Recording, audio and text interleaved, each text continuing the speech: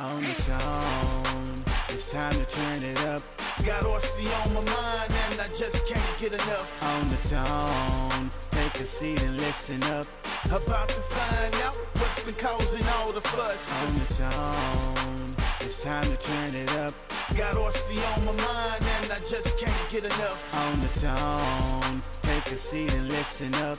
About to find out what's been causing all the fuss. Back once again, kicking it with my friends. RC like a religion. We focus, we on a mission. So carefully pay attention. We fixing to dive in it. Sit back and ride with it, cause this is just the beginning. Some of us trying to win it, some of us never finish. Addicted to nitro engines, that's why we sticking with it. My life poles are thinking, but right now I'm listening to Mark, Jeff, and Tyler. They fire and real with it. I'm constantly tuned in. I'm ready, let's get it started. Laughing until I fought it. It's a talk party. On the tone, it's time to turn it up.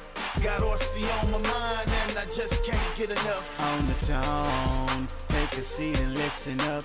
About to find out what's been causing all the fuss. On the tone, it's time to turn it up. Got RC on my mind and I just can't get enough. On the tone, take a seat and listen up. About to find out what's been causing all the fuss.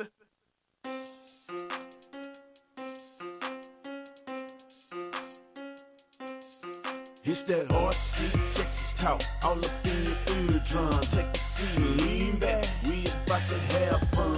RC Texas talk, charged up like light poles. You about to learn something, ready, set, here we go. RC Texas talk, all up in your eardrum. Take a seat and lean back, we about to have fun. RC Texas talk, charged up like light poles. You about to learn something, ready, set, here we go. We love this. We race hard to the A-main from the backyard. We grip cards for the hell of it. Yeah, we local stars and the sponsors love it. It's that RC Texas talk, all up in your eardrum. Take a seat and lean back, we about to have fun. RC Texas talk, charged up like light poles. You about to learn something, ready, set, here we go. RC Texas talk, all up in your eardrum. Take a seat and lean back, we about to have fun. RC Texas talk, charged up like light poles. You about to learn something, ready, set, here we go. What is up, guys? We're back. We are back, and today, hold on, let me get this working the soundboard. This is what happens whenever you Chickadee check 1 2. A big one-man show over here with our production. So tonight's gonna be a fun podcast. We got Mr. JQ on the podcast, and I know a lot of people were Opinionated about it. We don't hold grudges. You know, it is what it is. He does his thing. I mean, but as we're doing the intro, he's dogging me out. But you know, it is what it is. It doesn't bother me. I mean, Are you trying to say him and Corey Drackenberg are in cahoots? You know, Corey, I don't. Yeah, I mean, I guess he does give me a hard time. But so yeah, this is episode 90, guys. I can't believe we've done 90 episodes. Can't believe people are still watching. 90 episodes. 90 freaking episodes. It's freaking insane. I'm racing. Everyone's racing. Congrats on the icebreaker, Peter. That was awesome. That was a lot of fun. That race was epic. Definitely something that took a lot of planning, a lot of time, a lot of people bust and hump for weeks on end. You know, whether they were there volunteering, whatever the case. I mean, it was epic. It was like our own little mini P&B. It was. It really was. It was a mini P&B. That's a lot of people described it as that, and you did a great job. That was an awesome podcast. We had all those guys on the show. That was. I think Corey. No, was it Corey? Tyler Hooks, and it was like the Final Supper podcast. Did you say Corley? Corey or yeah, it was like the Final Supper podcast. Slur my words because it's like 37 degrees in here. It's cold. Because whenever you go on air, guys, you can get nervous. Sometimes I sweat when I get nervous, so I keep it cold in here. But we're gonna have this podcast. I've been wanting to have one of these podcasts, and it's strictly gonna be about setup. I know a lot of people have questions on setup. I get setup questions all the time on my YouTube channel. If you haven't subscribed, Shameless plug. Go subscribe to my YouTube channel. But we did a lot of debating. We're like, all right, who should we have on the podcast? Text Christopher. He's my setup guy. He was originally the guy who I wanted on this podcast, but we kind of threw around some other guys. But there's not a, to me, Peter mentioned, he said, JQ is the setup guy. I mean, he made his own car and he knows all about setup. And he has, actually, every time I Google setup stuff, he always has 2 cents on it, and it's always really good stuff. So JQ is going to be an awesome resource for setup tips. So just look at it subjectively. Don't look at it as we're talking about politics. We're not going to be talking about politics. We're just talking about RC setup, guys. The other thing is we are going to try. I'm going to do my best to keep this podcast at an hour. The last few podcasts were super long, and super long podcasts kind of suck. At least when I listen to podcasts, I don't like them crazy long. So I think an hour is perfect. So we're going to try to keep this one an hour. I raced 3 times in March. I haven't raced at all in April. I need to get out to a race. I'm seriously, I haven't raced out. I'm not even a club race.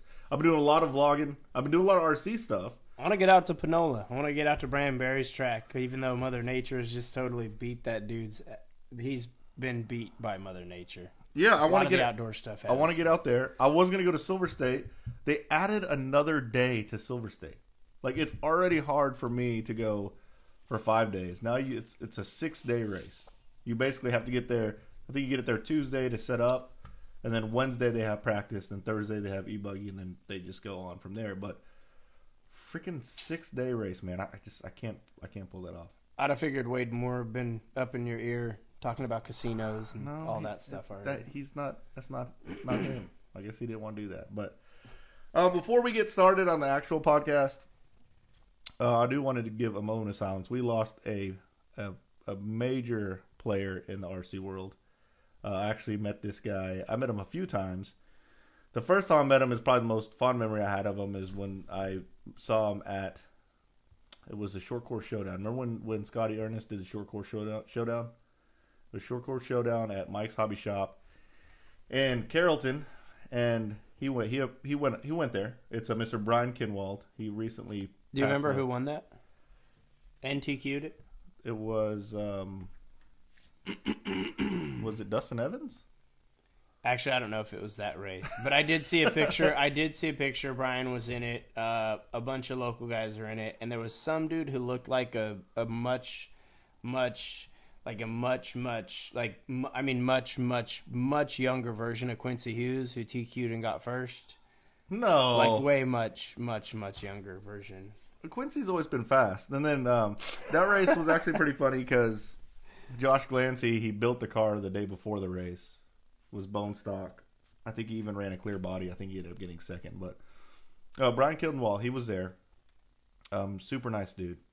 He had a whole bunch of cars named after him. How many cars? He had the BK1. Did it all go all the way to BK3? Yeah, and I mean he was for anyone that met and spent time with him. I mean, I was fortunate enough to do a bunch of racing with him out in California, and I mean he was more personable than most weekly club racers, at least my impression of him. Whether it was giving motors, tires, or looking over a car. I mean, he's definitely, the type of person that the hobby needs, and will need in the future, right? To try to at least maintain, if not grow from here. He was truly an RC legend. But again, before we go on, we're gonna do a moment of silence for Brian Kinwald. So let's go and do that.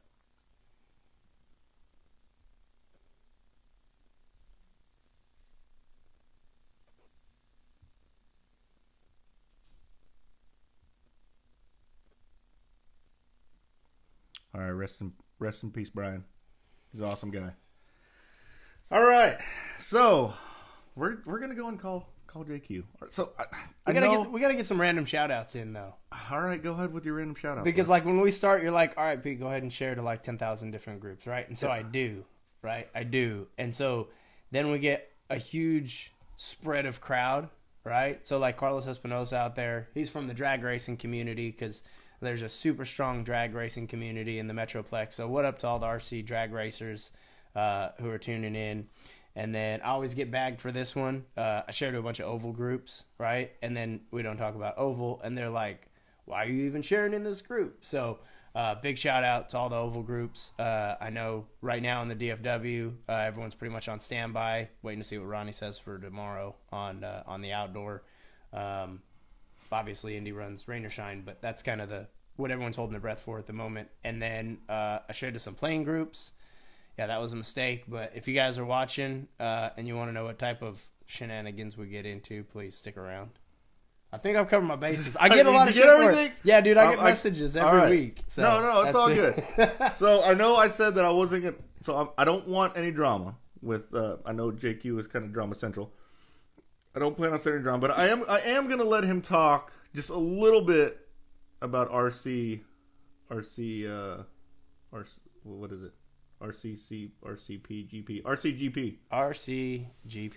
So we are going to let him talk about RCGP a little bit because everyone else, when we had Tebow, Drake, Bornhorst, and Tyler, when we had all those guys on, they all had their time to talk. I'm gonna let JQ talk about RCGP a little bit before we go into the whole setup stuff. It's probably like one of the coolest names. I think that I won't get started in it, but I like the name. Yeah, so we're gonna call him in, and I'm gonna go ahead and just disclose this. Like I have been talking to him today. He said I was fake news. Probably because of the RCGP thing. We'll let him clear it up. Again, we don't hold grudges. This community is way too small to be holding grudges against anybody. And JQ is, if you actually met JQ, he's actually a really nice dude. Like he's not what everyone puts him out to be. But there is a possibility that he doesn't answer. I'm just gonna go ahead and say that. The last time me and JQ talked, we were supposed to do a podcast at my house. It was one of those times where I was really busy at work. I just set up on a podcast. Podcast can be kind of a pain in the ass. So it was like, man, I don't want to do it. He was in town. We ended up not doing it. He was a little frustrated, but I think we're cool now. But we're gonna go and call him in, and we'll see what he says. So let's do this. We didn't sound check him, so if he comes on, he's like loud as hell. That's why. Oh dang. JQ. Hello. What's I'm up, here. buddy? Really, man? What's going on? Fake news? That's what you're gonna call me? Yeah, I mean, it's the truth. How are we fake news? Oh. You're like Dave Rubin. You have guests on, the guest can say whatever fake news they want, and you just nod along. Look, all I'm doing is listening in. Obviously, I'm not part of all this stuff. Those are like the big time pros. I'm just a normal guy. Is there such a thing as real news in RC right now? That's a good question. The No Name RC podcast. Oh. That's pretty good. Shameless plug. There we go. Yeah. Actually, I had to ask for permission from Lefty the Great if I was allowed to go on this. Really? But he said it's okay. Nobody watches that OTT anyways, right? Is that what he said? Actually, he said no one watches that on the Tone anyway, so you can go on there. He said Whatever. Oh, poor guy. All right, so you probably are, and you're probably talking about and hinting about the last podcast we had where they talked about RCGP. I told the guys that I was going to let you get your thoughts out on RCGP. I like Keenan a lot, so I know he had a lot of thoughts on that. So we're going to open it up with you giving your side of RCGP. I think actually the best way would be if you would sort of ask me some questions about it, because I feel like all the information is already out there. Sure, and that I can maybe just very briefly say that the idea is just to sort of create and promote a more professional side of RC racing. So I think, as you all know, people see RC racing as something that kids do and maybe some weird adults. It's not something to be taken seriously. That's how the public views what we do. And there's not really something that if I wanted to approach an outside company for sponsorship, for example, or if I wanted to show someone what I enjoy doing, like what RC racing is, I don't know really what to show them. I don't know which website to show them, what video, what race. Like, there's not one thing that I can send them to and look at this. Come drive with us. Come drive with us. Well, I think that works if you're already in RC. But for an outsider, I don't think that's really it. So when you look at other sports, they have that. If someone wants to know what motocross is or dirt bikes, you can show them Supercross or you can show them MXGP. And it's this professionally run series with the best riders, in our case, best drivers. And that's sort of what the idea of RCGP is, to try and be like the pinnacle of the sport. Great drivers, great presentation, great website, videos, everything. To have something that's that we can start and build on. So it's a progression. Throughout the year, we have a series, and then in future years, we improve on that, and it becomes this like the face of RC to people who don't know anything about it. I don't think anyone's... That's really the idea. I don't think anyone's arguing the concept. And I even on that last podcast, I don't think any of them said that it was a bad idea. I think everyone agrees that it's a good idea. I think the problem is, and again, this is just from the outside looking in, is how do you get... It's hard for people... I guess the complaint is you got to get everyone on board to be able to send their big name drivers to all these international races, right? Well, we don't really need everyone on board. Just need enough companies and drivers on board. It would be good to in the future have the absolutely best, 15 drivers, or if we grow the amount, however many spots there are, it would be great to have the actual best drivers there, but it doesn't have to be that. Like if you look at other motorsports, even let's say F1, is that the best drivers? No. Right. But they're all Formula One drivers, So yes, it would be great to have all the best there, but they don't need to be there for the series to work. Yeah, I mean, there's definitely something to that. I mean, my take on the conversations that were being had is it became very granulated on whatever the quickest thing that somebody could latch onto, if it was rules, right? And without doing my homework, there were some things brought up that were valid concerns. And then from not, once again, like I haven't done the homework, but I can see where someone says, well, what's in it for the companies, or, what have you.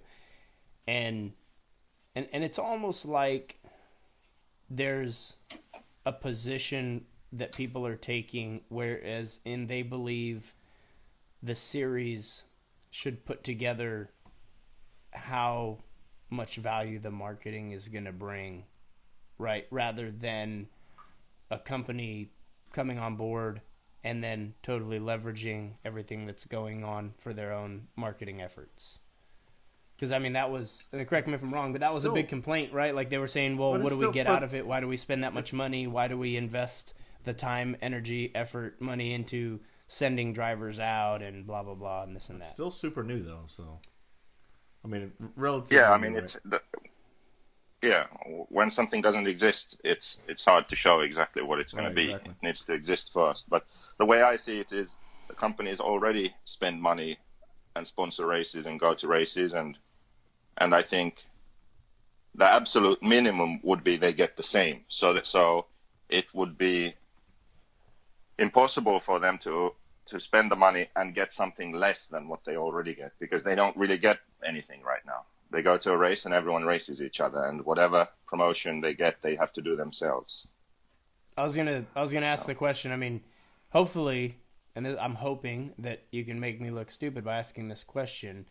What promotion does IFMAR and Roar do, like outside of the RC community, like to grow the hobby and sport? None. Do they? I mean, what am I missing? I don't something think they somewhere? do anything. What about EFRA? Does EFRA do anything? Well, EFRA pays RC Racing TV to go and live stream the events and do those videos. Sure. But I mean, that's for the people already in RC. Yeah, like do they do anything along that's the good. lines of That's Traxxas? like Live RC in America. Yeah. Sure. No, nothing like that. I mean, Traxxas right now is the model that is more successful than anybody else in the industry. Period.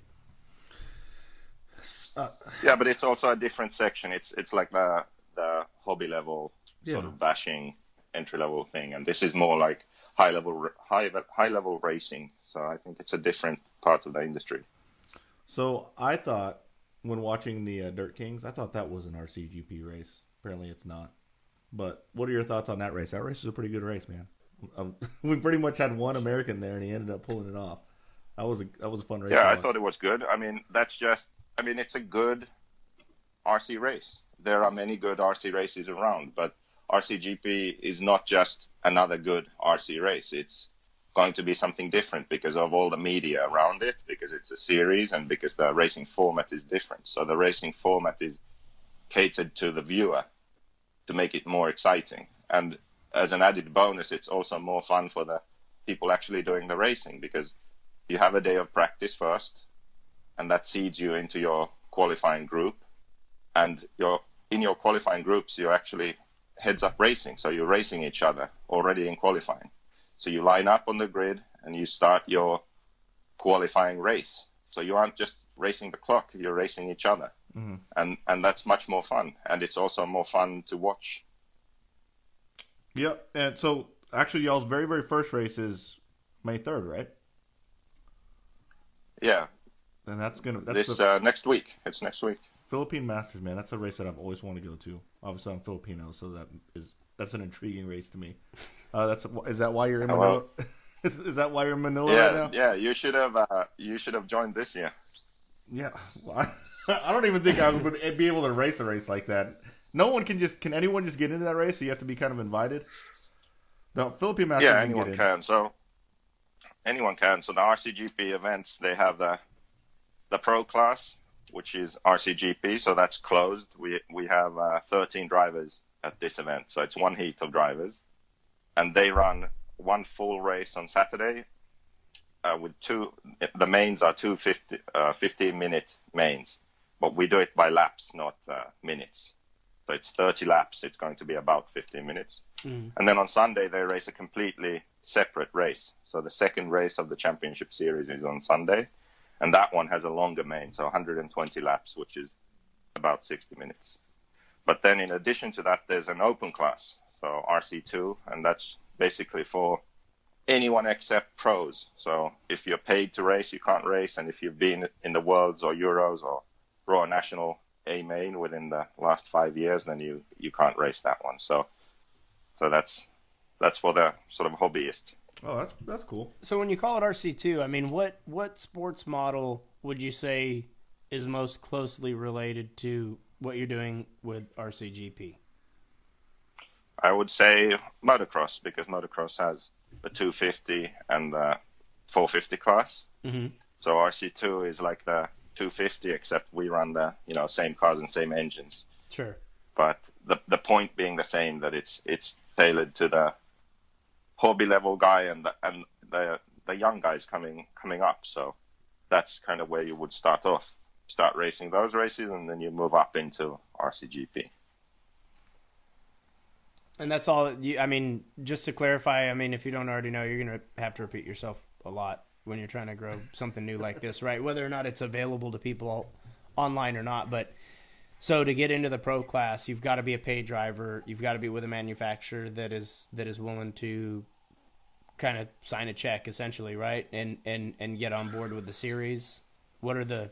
Well, just like in other forms of motorsports, there are teams, and anyone can basically be a driver on the team if the team is willing to foot the bill and send you. Sure. So that's really how it works. But, I mean, just because you have money and you want to sign up a team doesn't mean that you get it. I mean, we also look at the quality of drivers. I mean, we want to obviously keep a high level with the drivers that compete in the series. Mm-hmm. So yeah, No, so it seems cool. Again, it's hard to go to any of those races though. Like I could probably pull off Philippine Masters, but as a Filipino, I have to stay there for another month or so. Otherwise, all my relatives would be pissed if I went there for an RC race and I don't actually go see them. So, but yeah, man, that's awesome. do you have any interest? What's the interest in the in the open class, or like Austin Bauer just commented, privateer, right? Like what? So probably not. I'm just gonna say it. Like you can't be a shitty privateer and go in the pro class, right? Because it's going to degrade the quality of the racing. But in that open class, is it pre-sign up? Do you already have how many heats? I mean, what's the? Yeah, it's pre-sign up. So there was like 110 people that signed up, but then 80 that actually paid. So they are on the list now, and so there'll be 8 heats of the open class. So it'll be a pretty relaxed. Yeah, it's not going to be like race. Like it's not just going to be banging out heats. I mean, you guys are going to be able to enjoy the time there. Going to be able to. Yeah, it's about the same as what they had last year. Okay. This year was harder because they have the FEMCA, the Asian Championship, is actually this weekend. So it was back-to-back weeks. So then people had to choose which one to attend. Gotcha. So that was a bit of a bummer right there. So what big American drivers are going to be at the Philippine Masters race? Cole Ogden is down the American in RCGP for the first race at least. He's on his way back from somewhere right now, isn't he? No, he's on his way to the Philippines. He's been in Spain preparing with Ron Falk. Oh, there you go. All right. So, is there anything else you want to talk about RCGP before we actually go into what we want to talk about, which is setup? Well, I don't know. I mean, apparently there's no information and questions aren't answered, so I just don't know what those questions are because I feel like everything has been answered, and if there are any such questions, then maybe now you could ask now. What's your elevator pitch? I think I already gave it. That's it? No, I'm just saying, because it's but the same questions get asked, right? So if Mark's going to steal a soundbite from the podcast, and be able to say, hey, we had him on RCGP. Here's all the main info. RCGP.com. Where would I go look right now to see what pros are even running this weekend? I'm on the RCGP website. I don't see where the pros are. It has a list of pros that are running, but the website does look great. I mean, I'll give you that. It has. Yeah, today we're releasing the schedule for the race and the heats for RC2 and RCGP. So it says Ryan. So that Ryan will be up later. Ryan Cavalieri is an RCGP driver. He's just not going to be at the Philippine Masters, correct? Yeah. Yeah, it looks legit. So I'll shoot you straight. This is the first time I've been on the site. I just hear about it. I saw y'all's video on Facebook. That was my first exposure to it. So the only thing I know of it is the video on Facebook that I saw. And then there's a whole video series. I can't remember how many videos, 6, 7, 8, something like that. So if you watch all those, then you'll have all the information. So there's a couple of questions. Keenan asked a question. You want to take a question from Keenan? Sure. Is he throwing me under the bus? No, he said, how do manufacturers benefit? Well, how do manufacturers benefit? They benefit by the media exposure that we're going to give them. The idea is to create a motorsports TV show just like full-scale motorsports have. Not just a live stream all day like we have in RC, but go a step further with it. And the teams and the brands that have registered with RCGP, that's who we will focus on. So we'll create this, we'll have that live streaming just as now, but we'll also create like a motorsports TV show of the race and also work on this sort of, what does Corey do? What was it? 50 you mentioned his video. Yeah, come drive with us. Yeah, come drive with us. Like something in more of that style, like the stories behind the scenes and these sorts of things. So all that video content will be focused on these brands and teams that are in the series. And also because we're trying to push RC into new areas and into new people. These are the brands and the products that we promote to them, and hopefully when they enter RC, those are the brands that they would then support. So you're going to try to capture people as they become introduced to competition RC racing. Well, yeah, it's just like in any other form of race or any other industry. Like if we say dirt bikes, you look at all the dirt bike brands.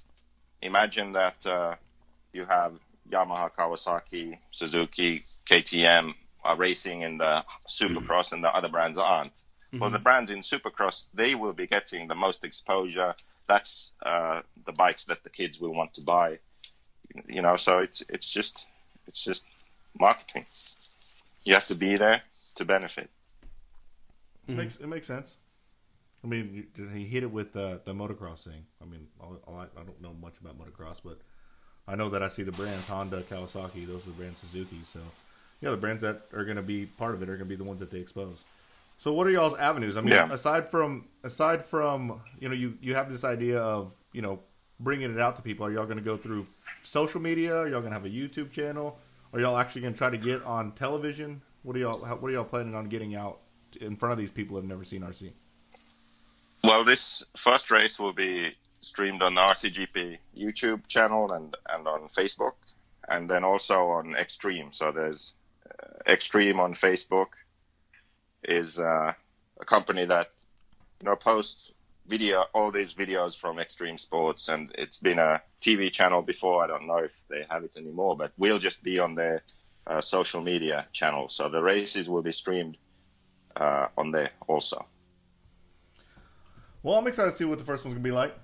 So we'll see it on there. There's definitely a lot of people watching right now that are very strongly opinionated. There's like some people I just want to I want to say names and be like, who is this person? Because there's a bunch of people commenting pretty strongly, and I don't know about what.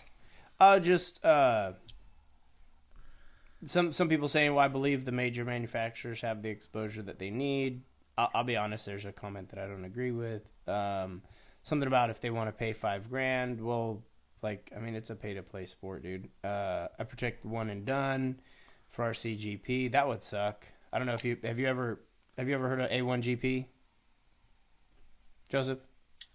A1GP. I've never heard of that. No, what's that? Yeah, hopefully it's not what RCGP will be, where it's kind of a phenomenal idea that just doesn't get executed correctly. It was basically Formula One cars without all the driver assist stuff. Some of the top drivers in the world, right? It was a very elite group of drivers, but it ran a series and then it just didn't keep going. But yeah, I mean, the only way this can keep going is if the industry supports it. Like after the first season, the companies in the industry see that this is something positive. It's a positive change, and it's something that they want to support. And if we can get outside sponsorship, so if we can't do that, then it won't continue. But if it does get industry support and we do get outside sponsors, then we'll continue. Yeah, at least they tried. Yeah, I mean, yeah, I think there's definitely something to that for sure. Yeah. I think a lot of the negativity is just because I'm involved, but I think what people don't see is that if I wasn't involved, then this wouldn't exist. And most people are not willing to put themselves out there where they're going against the grain, where people are disagreeing with them, but they still keep going in the direction that they chose, even with all these people disagreeing with them. And they aren't willing to do something where they have to put in a ton of work for no reward, no money. You're actually spending money, and you're working on something where there's a lot of negativity. People are like, they say to your face that, oh, it's a great idea, but they don't support you. Mm-hmm. And there's a lot of people who are negative and don't agree with the way you're doing things. And still, you have to work hard. You have to maintain the course.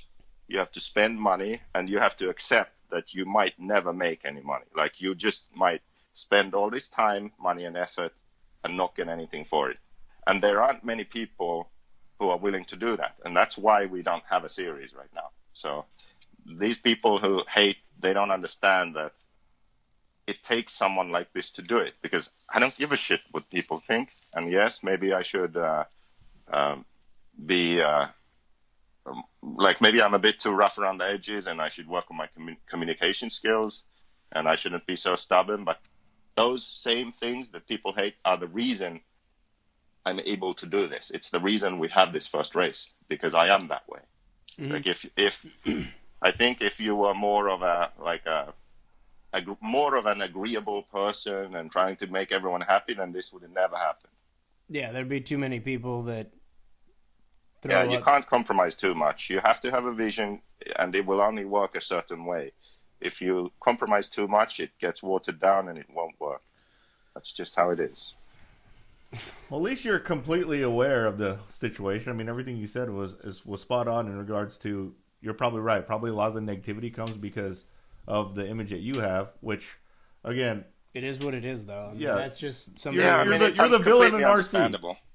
you're the villain Yeah, it's in RC. completely basically. understandable. Yeah. But I think that if and when this works, then that will just be forgotten. I mean, it just needs It'll to become- exist. It needs to be good. Hopefully, it'll become bigger And than that's it. you, right? Like that's Yeah, yeah. that's probably, or I don't know. I'm gonna guess and say that's probably one of your goals, right? Because if it's bigger than you, then you've been successful because it should be something that people become introduced to just on their intro to RC. No, so for the guys on the, because there's a lot of questions coming in on the live feed. For sure. A lot of comments. For you guys who are commenting, you can tell that these people that are commenting haven't actually gone to the RCGP page. Just go check it out. It's got a lot of Yeah, I information mean- on there. We even did the videos and we released them on YouTube first, and now just this last week we released one a day on Facebook, like uploading direct to Facebook. Mhm. And still people aren't watching them and they don't know the whole story. So it really is a case where we have to do this first race, and then people will understand a lot more. They will see that, oh, the pros are racing each other. Oh, the coverage is a bit different. Oh, there's 2 races a weekend. Oh, it's heads-up racing all day long, so it's fun to watch. So they will understand all these things once it actually happens. You can never advertise too much. Where are we going to be able to watch that this weekend? Because I mean, that is interesting, right? Like all the things you said are true. Yep. Where do I get to watch that this weekend? It's going to be on the rc-gp.com website. So I believe it's live.rc-gp.com. Live. That's where all the information will be. rc-gp.com. Yep. Yeah, Looks and like also you can go on the RCGP Facebook page. Okay. Awesome. We'll see how that works out. So, yeah, we're already 30 minutes in. We really didn't talk about any of the stuff we want to talk about. We really brought you on, JQ, because we want to talk about setup. Again, you're widely regarded as one of the best setup guys. You built your own car. Your car is Probably one of the people highest- can hate on you, but they'll all agree that your car is pretty solid. It was solid enough to get Jeff Keaton and Bobby Moore, which I thought you guys were like the biggest enemies ever. and Well, Jeff in my Keaton, mind, those guys are still shit fountains. That's never going to change. it is kind of funny because he talk like Jeff talks crap, but Oh at the same my he God. likes the car. And he's been doing really well with. He's been doing really well with it. That's So the only part he gets right. That's, he's doing good with it. He's finishing now. He wasn't finishing before. does he finish his races? He finishes races, dude. Okay. So we're gonna go into the whole setup conversation. So we have a lot of new people in our area, and I got a lot of people that follow On the Tone that are new. So, like, what's your routine when you go to a new track? A track you've never been to, you're not sure about the surface. Like, what's your go-to, your routine? Well, I think it's important to not get carried away with setup, because it's not magic. So I think for new people, it's really important to look at what the manufacturer recommends. So they should have good stock setups, good basic setups that work. So when you are at your home track, that's what you should run. You should make sure everything's working correctly, and you're comfortable with your car with this stock setup that the manufacturer recommends. So then when you go to a new track, that same setup should work pretty well. So what you should do is you should find out what tires work on the track. Maybe ask some locals who would know. And you need to run the correct tires, because if your home track is very high bite, for example, and you go to a track that's very loose, you have to change tires. Changing your setup won't do it. So tires is the most important thing. So just find out what the correct tire is, and that should be your first and only change when you go to a different track. So what about the And then more advanced drivers? the guys who I like. For me, like I'm not a super advanced driver, but I have a good setup. I know the tires, but my car's not perfect. Mhm. So what are some of the things that you or do you like? I try to focus on making sure my car rotates fast enough through the corners. I mean, what about you? Are there certain things that you look for? I think people want to know a little bit more about like what you personally look for, right? So it's whatever Okay, Joseph so- likes. Like Joseph goes from a high bite track to a loose, loamy track. Like, what does Joseph do? What is he wanting his car to do? What changes does he make to get his car to do such a thing? Okay, so with the JQ car, the standard setup is good on all tracks, I would say, but then you have to make some changes to make it a lot better for a specific kind of track. Now just to explain briefly, when the car is working really well, it rolls in corners and dives when you enter a corner and squats when you exit a corner a certain amount. So the chassis moves to a certain extent, and I call that the working range. So there are certain angles of roll that the car achieves, and when the car is moving in this way, the geometry is working correctly, and the driver has the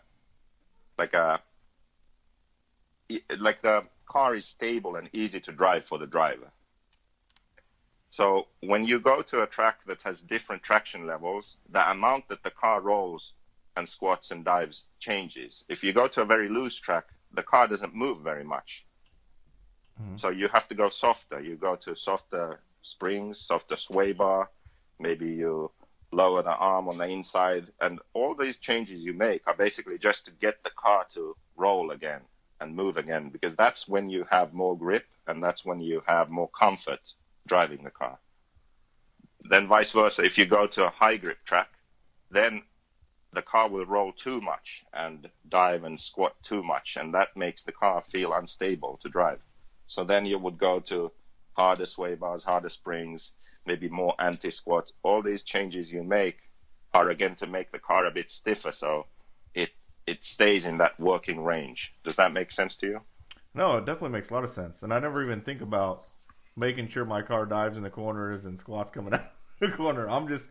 Well, it's all just physics and right. How do you generate traction I think, on the different surfaces? I think I do that, but I don't do it in that regards. Like I want to make sure that I can get on the throttle coming out of the corner. So at that point, it's squatting, right? You're getting traction coming out of the corner. Yeah, most of the time when a car gets unstable for some reason, loses traction, it's because it's gone beyond this sort of working range. Like it's leaned too much, or there's not enough grip, and the car is so stiff that it doesn't roll and it just slides out instead. So that's really, if you run the JQ car, it's simple because I have guides online and setup advice online, so you know exactly what to do. But the same is true for all cars. But let's say you go to a track and your problem is that when you go into a corner, you can't carry your corner speed because the rear end wants to slide out. Like you keep losing the rear end. Maybe going into the corner or mid corner, when you get on the gas, the rear end just feels very loose. Mm-hmm. So that's a common thing, I think. You have like oversteer. Mm-hmm. The car is hard to drive because the rear feels slippery. So there are different ways to combat that. You can either reduce grip on the front, so you can put a thicker sway bar on, or you can put a thicker front diff oil to kind of or you can put more caster. And all those changes would smooth out the steering, so the steering wouldn't be so aggressive. And because the front end doesn't turn the car that much, then the rear end won't want to slide out as much. So that's one way to approach it. The other way to approach it is to add more grip to the rear. So maybe you put a thinner rear sway bar on, or if you're spinning out going into corners off power, maybe you put a slightly thicker diff in the rear. Maybe you add some more toe in on the rear. So there are all these different changes that you can make. And it's too complicated to just go through like overall in a podcast like this. That's why I'm doing the guide. Mm-hmm. Shameless plug. That is Patreon. super shameless. Patreon.com. Oh, on Patreon / now. I was gonna say Patreon.com/the Quagrain. I'm working on a guide. I post updates for the patrons there, and we need 200 people on there before we start doing graphics, because that's going to cost money. So, yeah, I'm working on a full guide where I explain all this working range nonsense and all of this. So when you have read all of that, I think it will be a lot more fun for people also to go to the track and work on setup, because they have a clearer picture of what they are doing. And that will work on all cars, not just your car. Yeah, it's it's physics. It's for all 8-scale buggies. So it was actually funny that you brought that up, because I think there's a lot of confusion between steering and rotation. A lot of people think that they're getting more steering by limiting or breaking the rear end loose, which is, there's a difference between steering and rotation. You said there was two different ways. If your car is super like assy coming out of the corner or whatever, there's two different ways you can remediate that. One by slowing down your steering, and then the other by locking in the rear end. How do you decide which one to go to first? Is it just driver preference? Is there one that's better to go to first? What do you do? I think you'll always be faster if you are able to add grip instead of reduce grip. So I would always see if it's possible for me to, instead of numbing down the front end and reducing steering, I would try and add grip to the rear end. But if you have the problem also that you overall have too much traction, like traction rolling left, right, and center, and the car is edgy, then yeah, it would make sense to reduce traction. But most of the time I would say try to add traction to whichever end of the car feels loose. Like if your car is pushing, let's say your car is pushing, it would be better and faster if you can add more steering. So add more front grip and get more steering instead of reducing rear grip. Well, that makes a lot of sense. I didn't really think about that. That's how I would say it. All right, so... But I mean, even that is not quite that simple. Because, for example, if you run less toe-in the rear, you'll have more corner speed. It's just, that's how it works. Uh-huh. So, yeah, you have to you have to have certain things on the setup, like not much rear toe-in, higher corner speeds. Okay, now in that situation, if your car still pushes, I wouldn't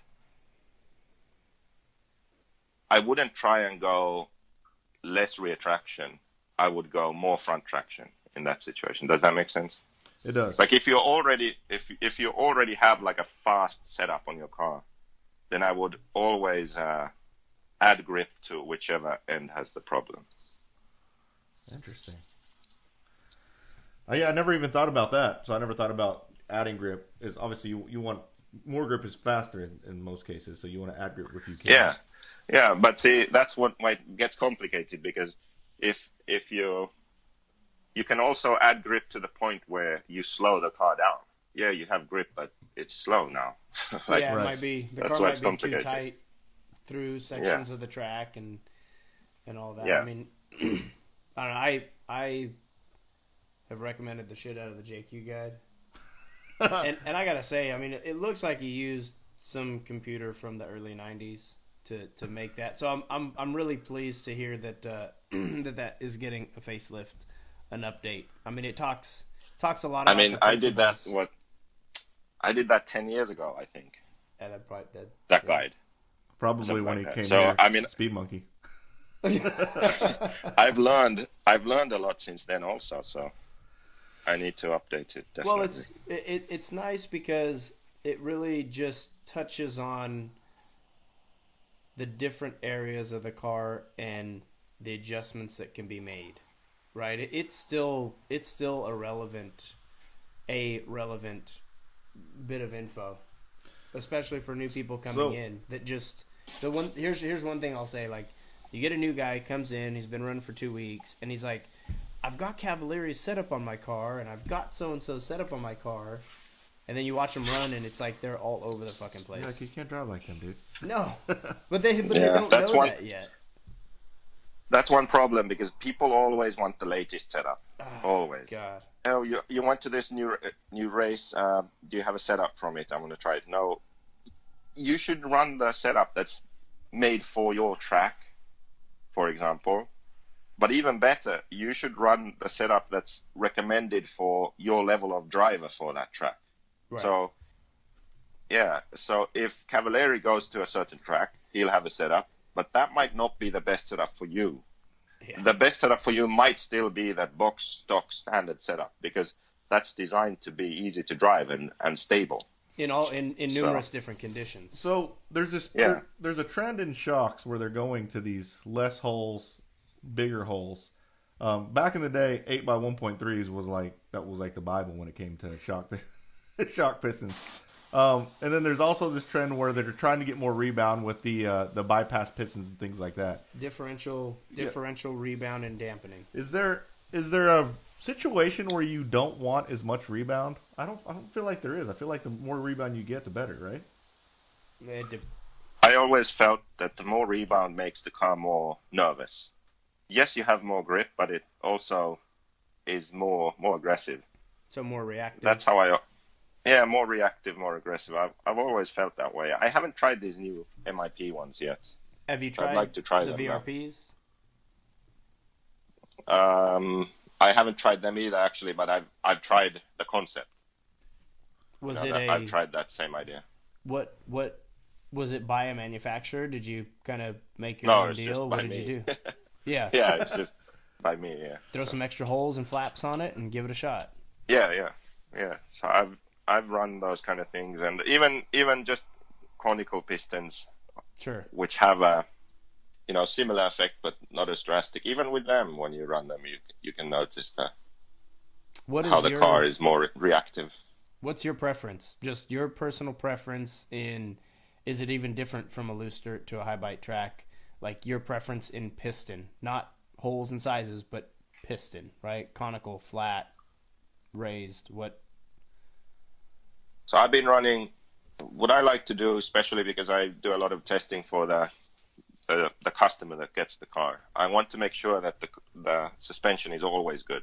So in any conditions, all conditions.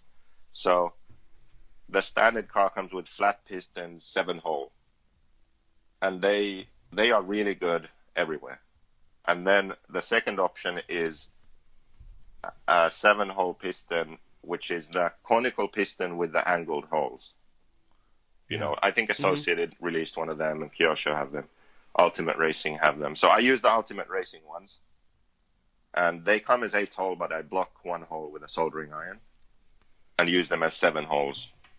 We use 7 1.25, 7 1.35, and those pistons are really good on all tracks. So it's easy because it eliminates one thing from your setup. You'll know that it's good. You just adjust the shock oil and that's it. I've noticed a lot of people are trying this angle piston thing. Can you kind of elaborate on what that's doing and how come that is just now coming out?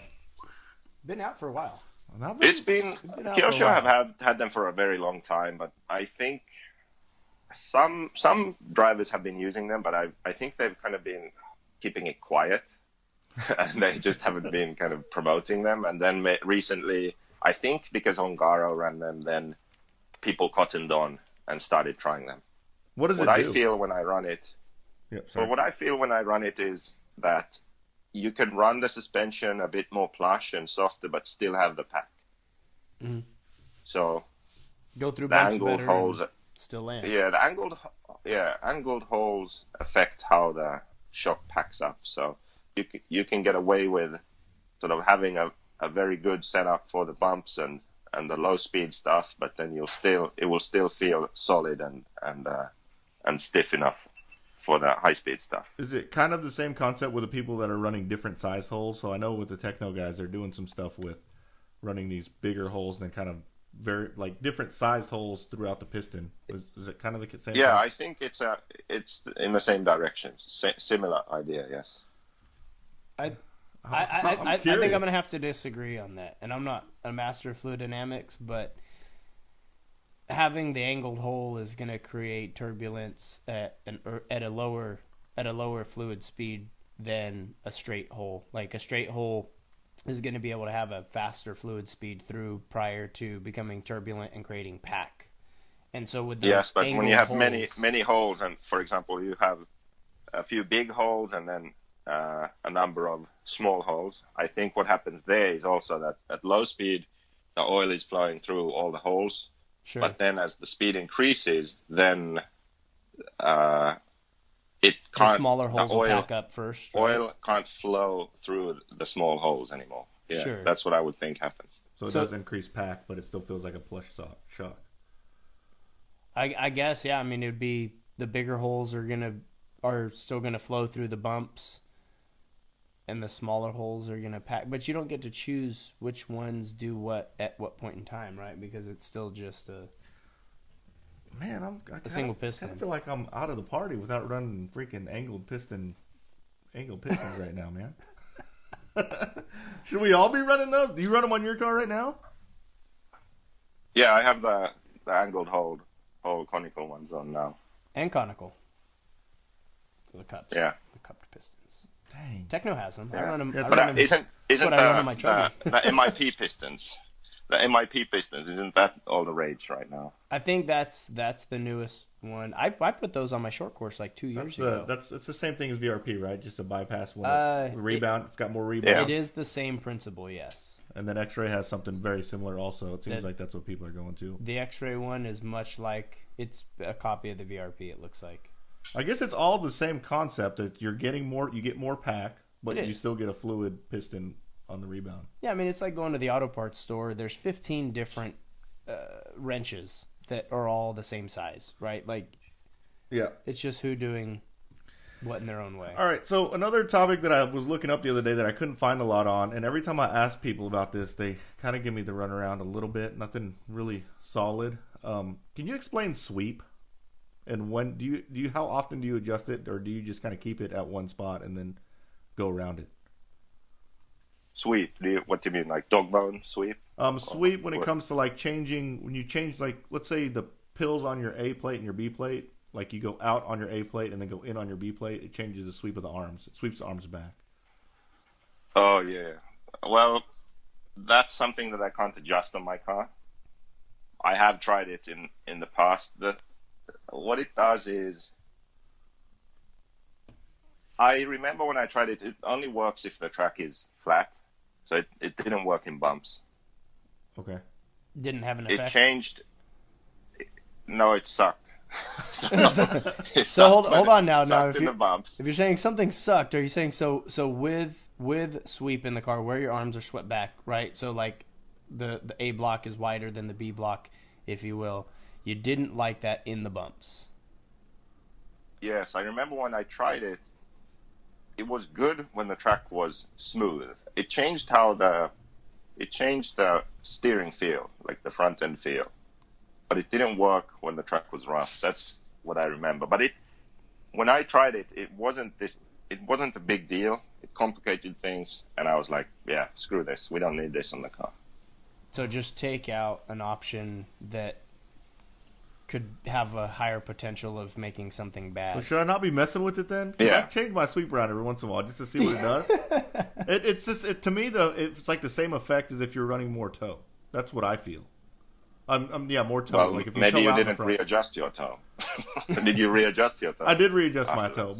but I guess when it gets the suspension compresses, it reacts a little bit different whenever I land. It's almost like I run more toe when I land. It was weird.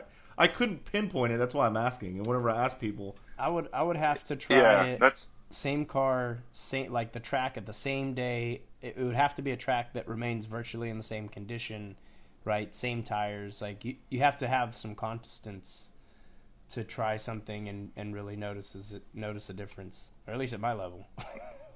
yeah. When you make a change, sometimes you can tell, like, okay, this is a clear difference. This is what I noticed, and it's better or it's worse. But in this case, it was like hard to pinpoint exactly what it did, and it just complicated things, and it wasn't clearly better. So it was like, yeah, we don't need this right now. The Oval guys said that they adjust that stuff all the time. They just assumed that off-road guys didn't know how the hell to set up a car, I guess. The Oval guys are like, they dude, we do also it on the just fly. turn one direction, and only run on super smooth Right. tracks. They get on the gas and they turn right Left. to go left. Oh, Left. Ah, come on. All right, so there's a question that came in. It says, "What are your views on the difference between aluminum shock towers and carbon fiber shock towers?" I thought it was just all looks. What are your I mean, carbon fiber is lighter.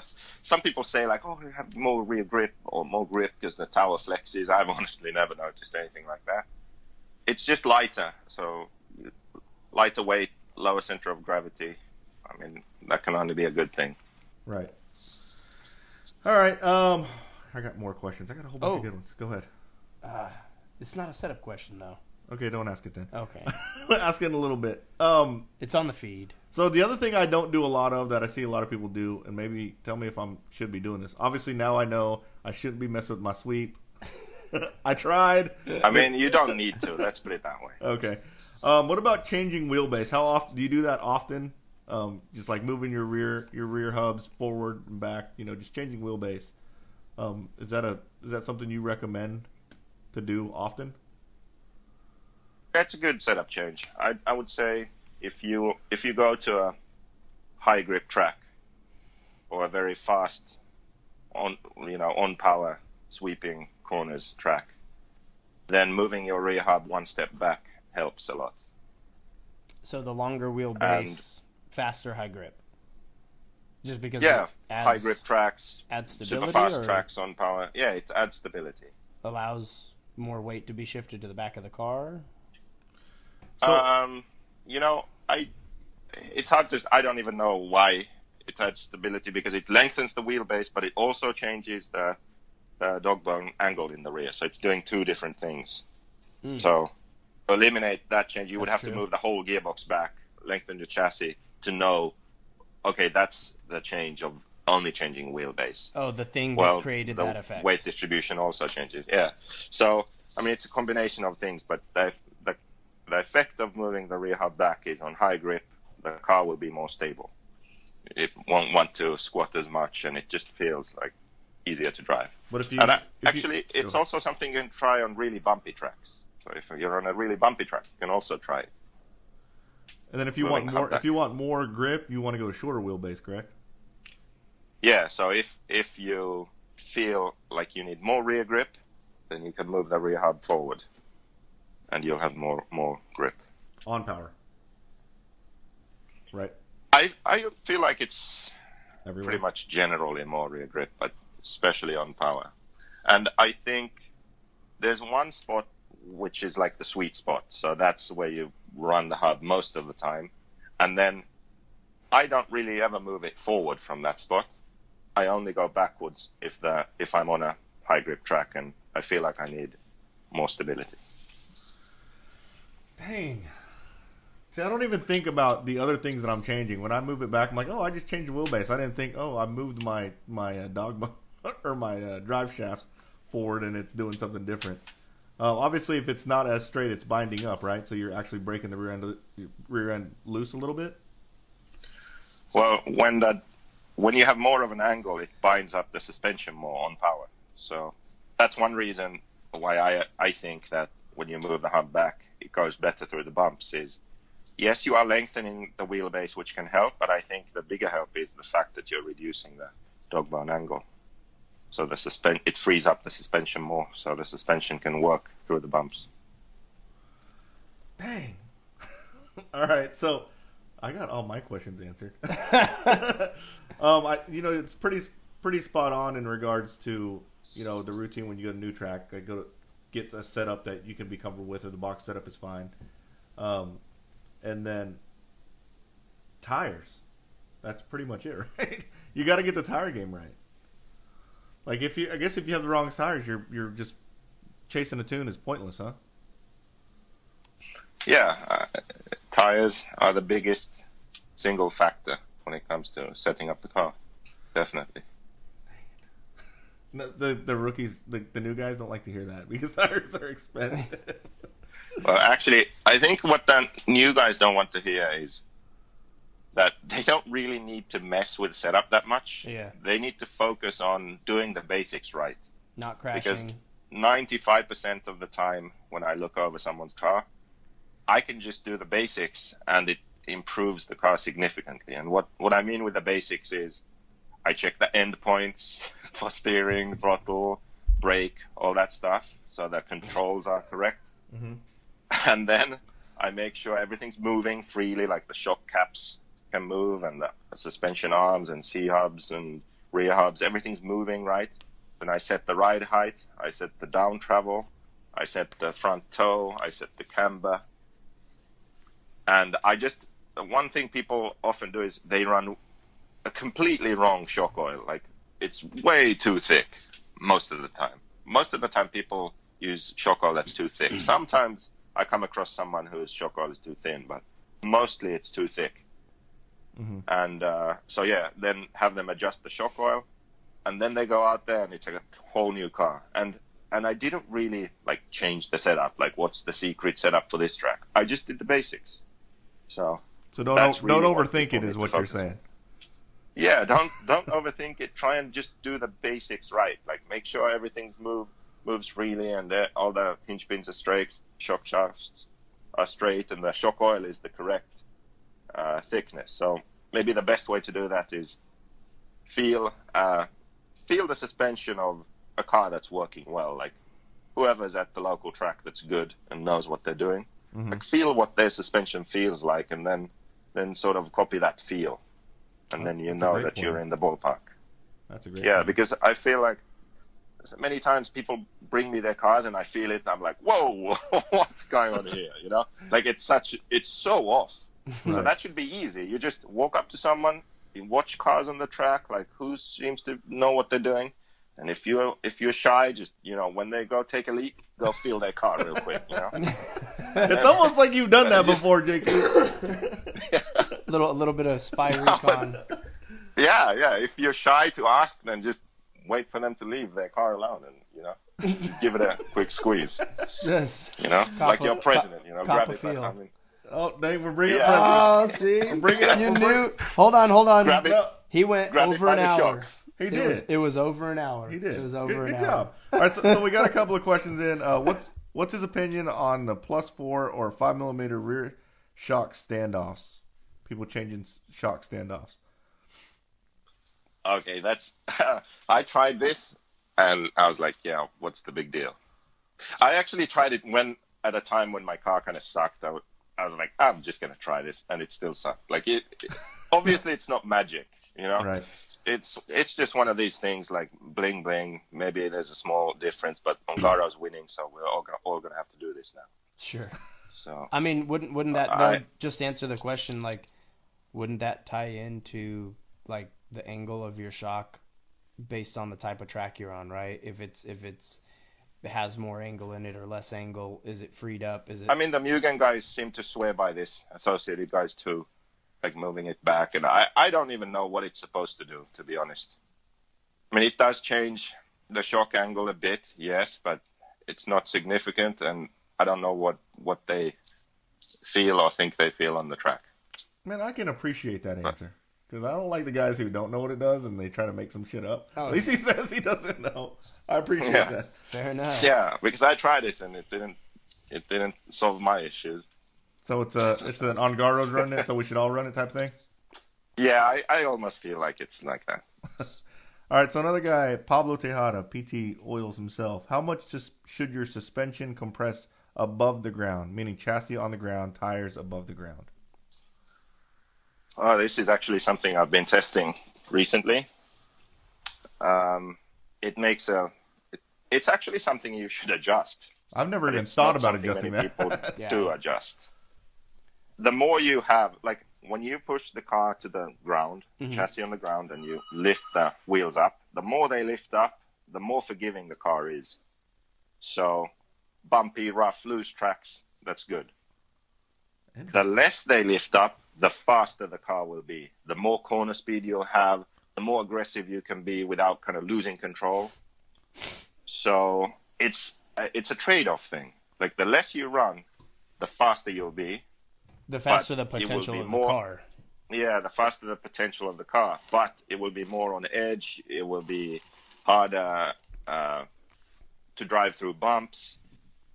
it will just be like more critical. Like when you lose grip, it will happen suddenly. And like at DNC, we didn't have much up travel, and some of the faces of the jumps got really chewed out, and then our class just wouldn't jump anymore. Like, Would you so say they got that's something we character? learned there.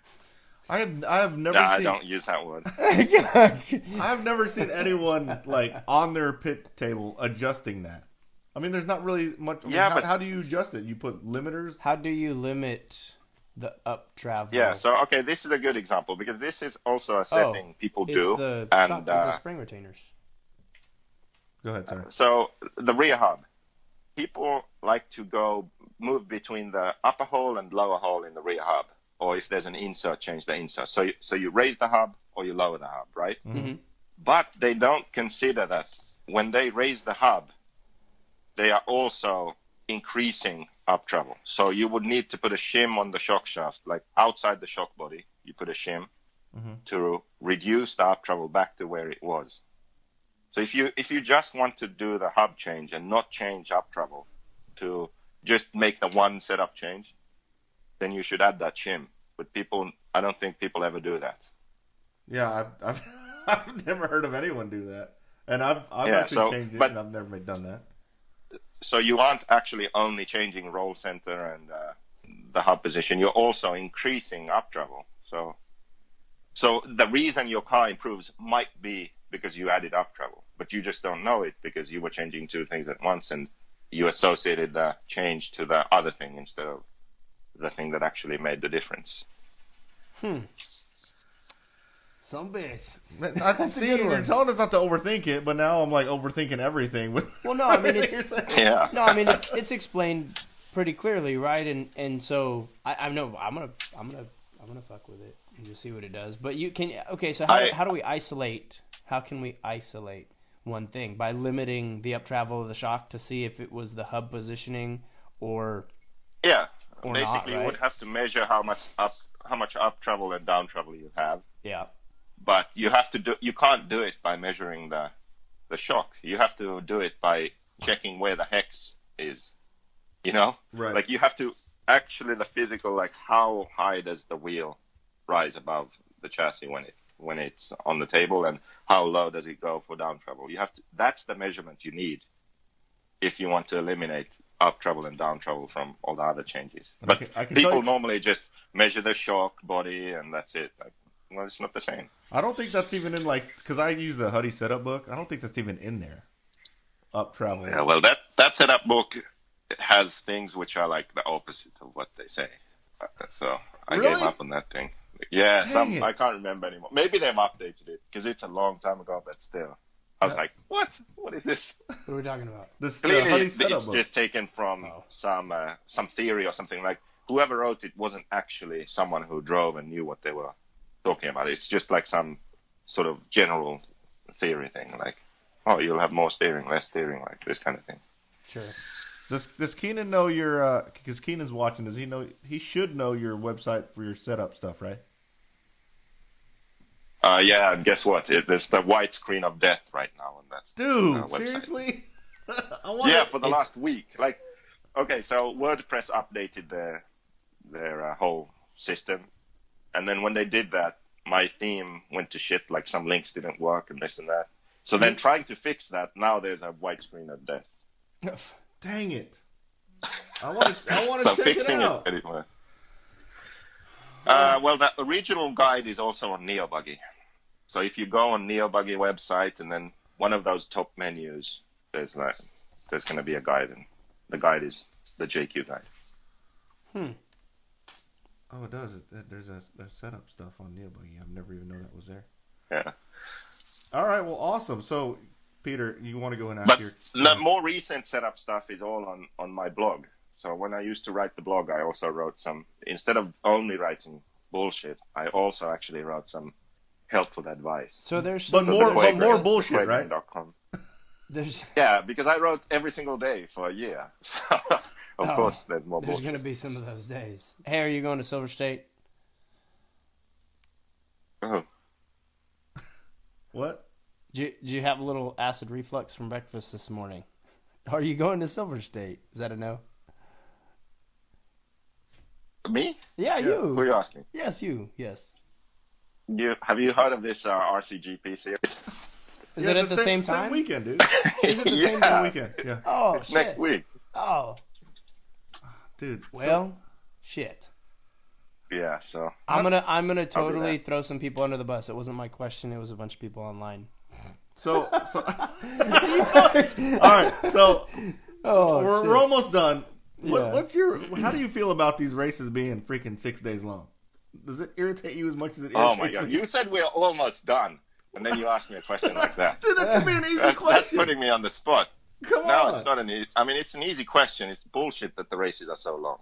Just like IFMAR, the International Federation of Men Arranging Retreats. That's where the name actually comes from. Golly. International Federation of Men Arranging Retreats, because they want free, all expenses paid vacations to exotic locations. And that's why we're going to Brazil and Australia and Indonesia and all these places to race for 2 weeks. Yeah, it's crazy. I do have to say, when people are like, "There's hardly any races in the United States," like, guys, you need to stop. It makes us look bad. And there's You not. need- you There's need to- races there- well, everywhere in the United Yeah, States. there's races all over the world. No, for RCGP. Oh, Right? there's one. Oh, yeah, there's there's just one in one. the States. We got one here. So, Yeah. I mean, it's One the in same. Asia, two in Europe, one in America. Yeah. So, Yeah, I think the long That one races bugs are me. bad for RC. It's not good. There can be a couple, but they don't all need to be that long. Why can't the races just be 2 days or 3 days? That's enough. Well, I can tell you I that think that's enough. I was going to go to Silver State when it was 3 days, but I can't go if it's 6 days. 6 days is a long It's- time. Is it 6 days now? It's 6 days. They pushed it. They opened one more day, so they well, pushed you're it to- looking at it as 2 travel days, right? Well, no, it's Wednesday is the practice day. Okay. Thursday, Friday, Saturday, Sunday. But you set up on Tuesday, so you want to be there Tuesday. So you're really there at an RC race for 6 days. Yeah, it's just too long. And the problem is that it's because, yes, I understand that the promoters, the organizers, this is their job and they need to make money. That makes sense. But there's a limit to everything. I mean, Yeah, but how the much money? entries, the entries are going to tell money, them the whether money it works. versus quality race.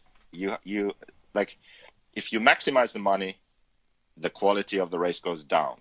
If you maximize the quality of the race, the money goes down. By money, I mean the profit that you make. So Sure. you need to create a balance. You need to make money, and you need to create an event that's beneficial and good, like beneficial for RC and good for the races. But right now, I think the balance is tipping too much in favor of the organizers. So they need to kind of either the racers need to speak with their wallets and where they go racing, or then the organizers need to kind of realize, like, hey, we're actually not doing what's best for the hobby right now. Because the races are too long. You have to race multiple classes to get track time. They try and play it off as, oh, we have 24 hours of practice. And then Joey goes one better than PMB. He's like, well, we have a whole practice track. Pay $40 and you can practice all day, every day. Like, it's bullshit. We go there to race. So having practice doesn't add value to the race. It does, according to people who don't think very much,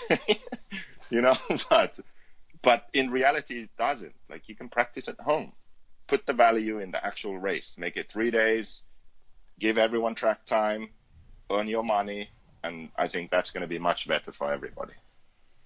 Well, PNB did that, right? They had it where it was 3 days, but you just didn't go to sleep, and then they made it 4 days, and they actually saw that making it 4 days was so bad. That was a negative impact making it 4 days. yeah, you definitely got to touch on those points, right? So they literally thought they were responding to the racers by extending it a day, not making it a crazy ass race, and then a bunch of people spoke with their wallets and said, I don't go there because it's just another race. I go there because it is a absolutely nuts, like, type of a race. And it did. I mean, Dave saw a huge decline, right? It was hundreds of racers. Yeah, he's going back to 3 days also, He is. which is awesome. Yeah. So the PMB, like racing at 4 a.m. and all that stuff, that's okay because it's one race and it's psycho. Okay, so that's kind of the point. Yeah. But it doesn't mean that every other race should be the same. You don't want to be up all 3 days on a race weekend? You don't want that to be No. the trend? So then it's No.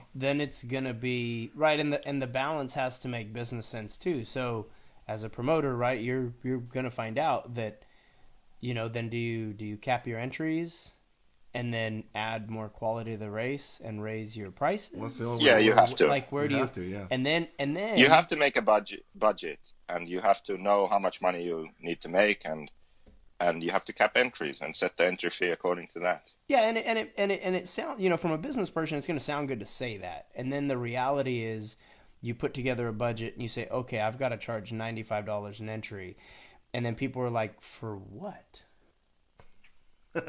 because they can't do this with 350 entries at $95, like, So there's the it sounds good for a business person to say that, because I've been told that very exact statement before, and it's like, cool, well then go throw your race that's $100 an entry and see if people race, because right now, right, for that level, Well, like the DXR race was $175. I think Neo's been What? over $200. Mhm. Yeah, Jeez. but it's one class. You don't race 3 classes. You're actually paying more when you go to BNB. to run less, Or yeah, and you're see, I paying don't more. see what You're running multiple cars, so the single entry is low, yes, but you're paying 3 entries. So Yep. And it costs a lot more to run more cars, obviously. You got to buy tires for all Yeah. those cars. You yeah, gotta- and, all and those just cars. the entries cost more. I mean, Right. just Sure. the entries cost more too. But I mean, where's the value in something like that? Just as a spectator, right? It obviously, if you're gonna have to go across the pond, it's not gonna be the entry fee that's gonna Yeah. make or break that for you, I don't right? know, man. But maybe that's Yeah, but, that is the experience, because other than I think a different format, I think a US race could do the same. A US race could charge more for the entry and have one class and everyone race 1.8 buggy and get more track time and heads up racing and make it exciting and fun, and it's actually works out to be cheaper. it's almost like what we're doing on Tuesday nights at NDRC World. Dang, Sorry. shameless plug. Oh, had to. All right, so we're way over time. JQ, thank you so much for sharing your knowledge, man. We greatly appreciate it. I'm really happy whenever you say stuff like, I'm not really sure.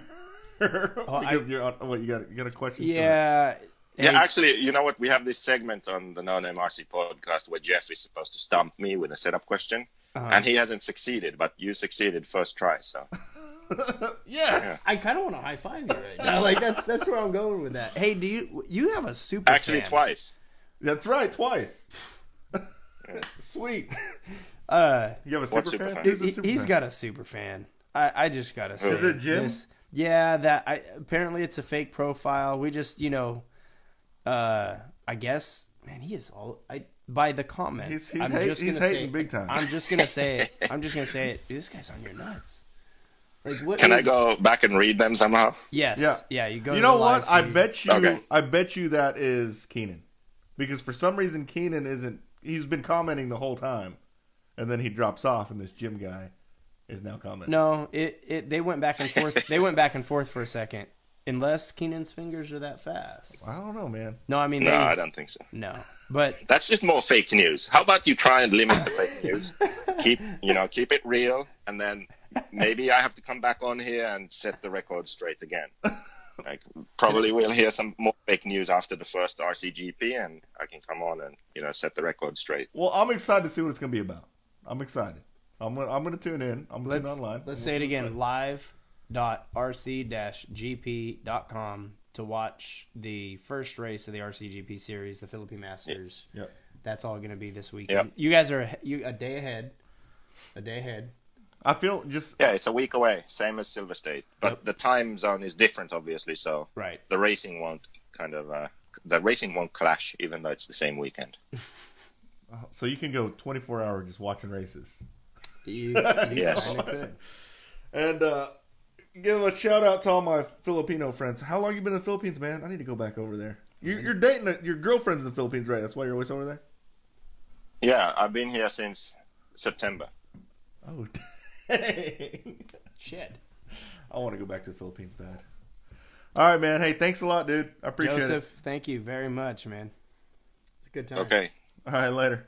thank you. Take problem. care. Have a great week. Yeah, dude. I stumped him twice. Dang.